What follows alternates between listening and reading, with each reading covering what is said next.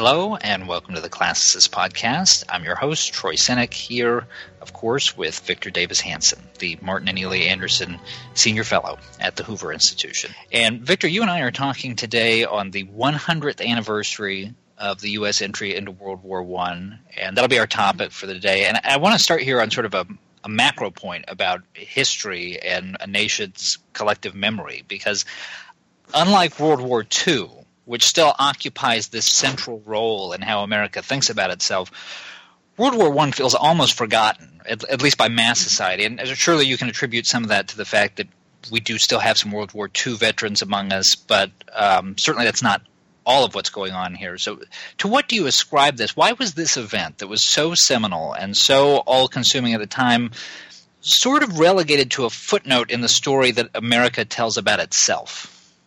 I think there was two reasons. One, that was an optional war for Americans, in the sense that when we went to war and finally declared it and it was approved by the Senate and the House, the Joint Declaration on April 6 of 1917, we didn't really have to go in the sense that there was not an existential threat. I know there was a Zimmerman telegram, and France and Britain probably would have fallen because Germany had rushed 200 divisions to the Western Front after knocking out Russia, but it still was an optional decision.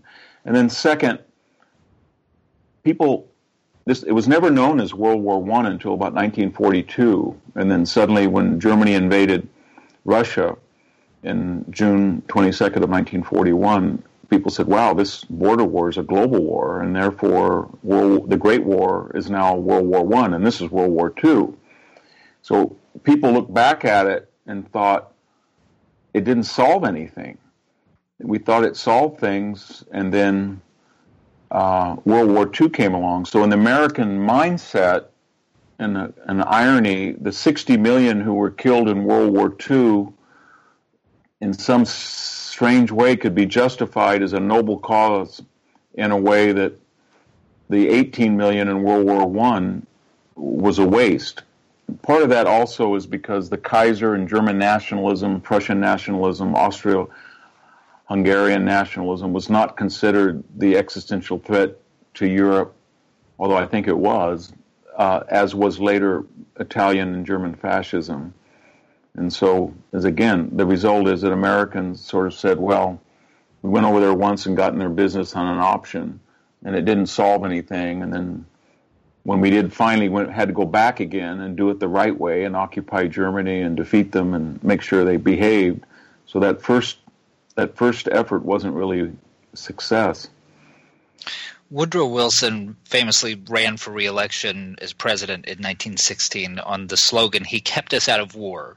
But as the date of this anniversary connotes, he got us in pretty shortly after being re-elected. How would you, Victor, rate him as a wartime commander-in-chief, and how did he do in managing the peace? He did one thing right, and that is he turned over all control of U.S. operational tactics and then long-term strategy to John Pershing, who was pretty good. And remember, World War I was basically, for us, not a global war. It was not waged by us really at sea, nor was it waged by us much in the air, nor was it waged by us outside on the other fronts, in the Italian front or the Middle East. It was a trench warfare, so it was a U.S. Army show, and Pershing made all the decisions. I mean, it was sort of that war. Remember, Marshal Foch in France, and Ludendorff and Hindenburg in Germany, and Haig in Britain. It wasn't like World War II. They just ran things, and the civilians backed off. So Wilson had no real control. Pershing made all the decisions whether or not to integrate, how well to integrate with Allied forces.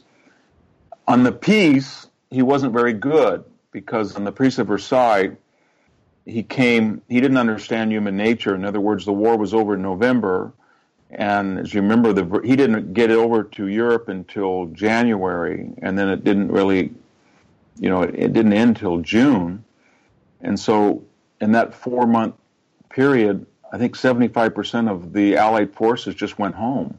So by the time he got to Versailles and started dictating in this very idealistic utopian view, facts on the ground had changed. The German army walked back to Germany and immediately said to the German people, Ludendorff and Hindenburg said, we never lost. We surrendered in France and Belgium.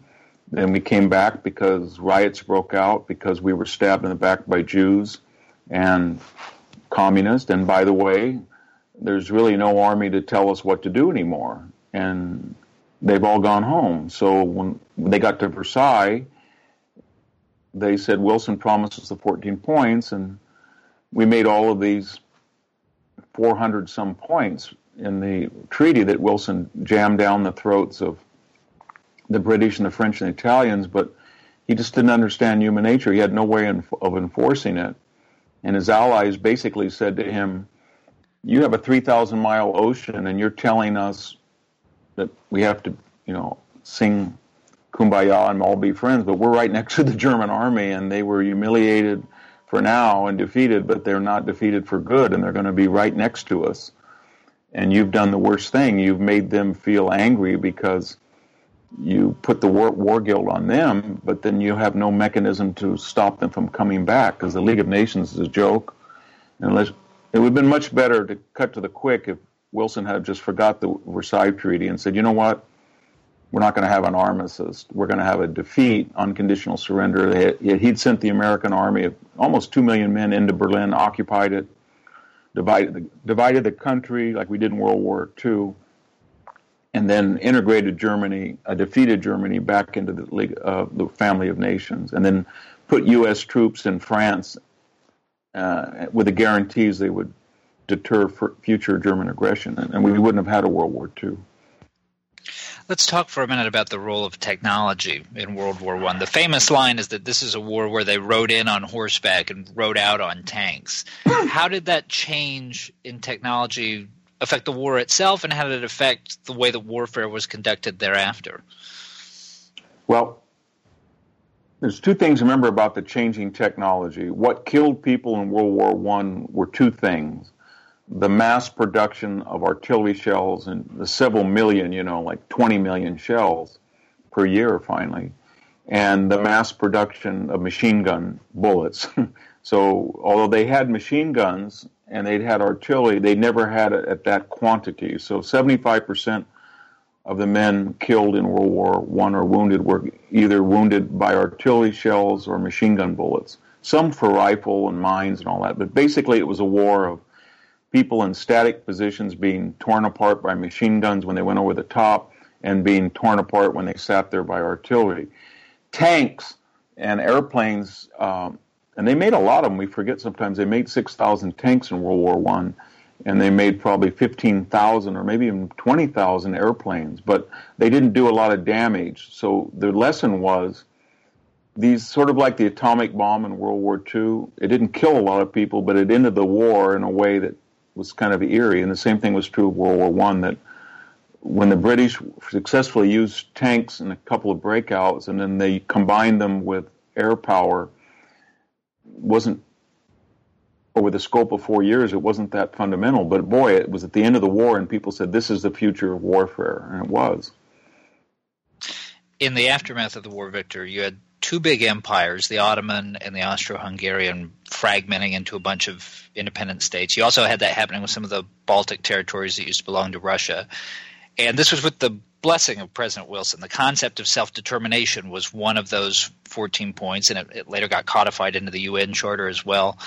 That movement has its critics, if not of the idea itself, in some cases of the degree to which it's been taken. Usually the argument isn't so much that we should go back to imperialism, but that the concept of self-determination gets taken to an extreme, and you end up with these states that just aren't sustainable. In your judgment, is there some validity to that? Have we moved too far towards decentralization? Oh, absolutely. What Wilson created, he handed to Hitler the platform for the Nazi Party's growth, because he said self-determination by ethnic identity and language, and all of a sudden Hitler came in. He said, we've got 2 million Germans in Czechoslovakia, we've got 1 million of them in Poland, we have 1 million of them in the Alsace-Lorraine, and they all, by Wilson's own logic, need to have representation because they're oppressed minorities, and then, of course, the Balkans again.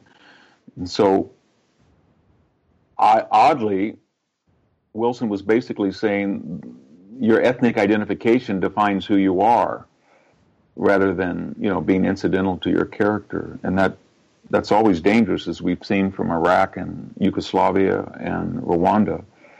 So to the degree that you have a lot of minorities of roughly equal numbers, it's better to let them keep their identity in private, and then their public persona should be integrated and assimilated, and rather than accentuated. But I don't think he meant to do that, but that was the result of what he did. When these four empires, German, Russian, Ottoman, and Austria-Hungary, broke up, they all thought that it was a liberal thing to do, to fight with one another and get their own ethnic kingdom.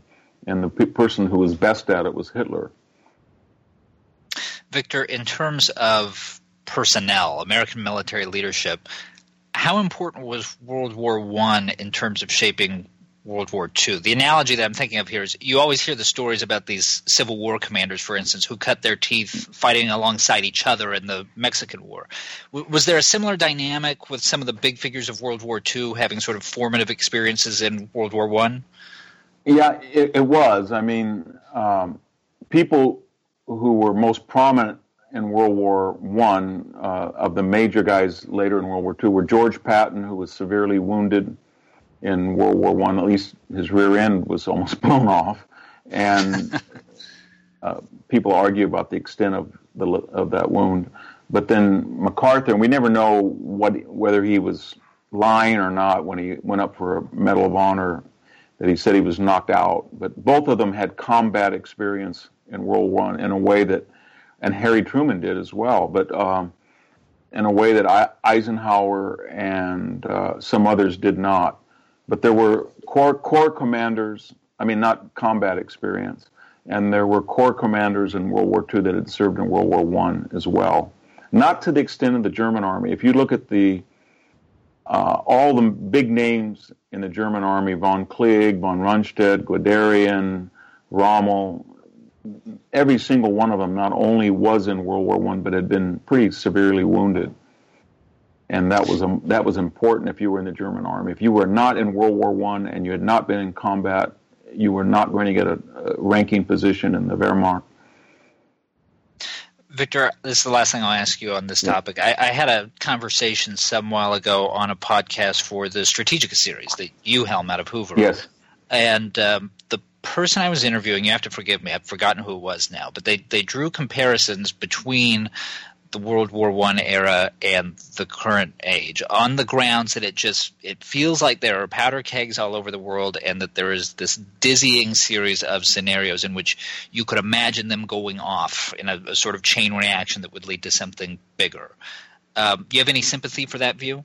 Yeah, I do. I don't know whether the proper comparison is 1913 or 1936 to 1939, when you had the Spanish Civil War, Abyssinia, etc., Manchuria, that were precursors for the global war. But both of them have one thing in common, and that is that powers that were not necessarily the strongest powers in the world felt that war was an option in which they might get more than have to pay more, and that was a result of a deterrent loss on the part of the United States, Britain, France, and Russia - the Soviet Union.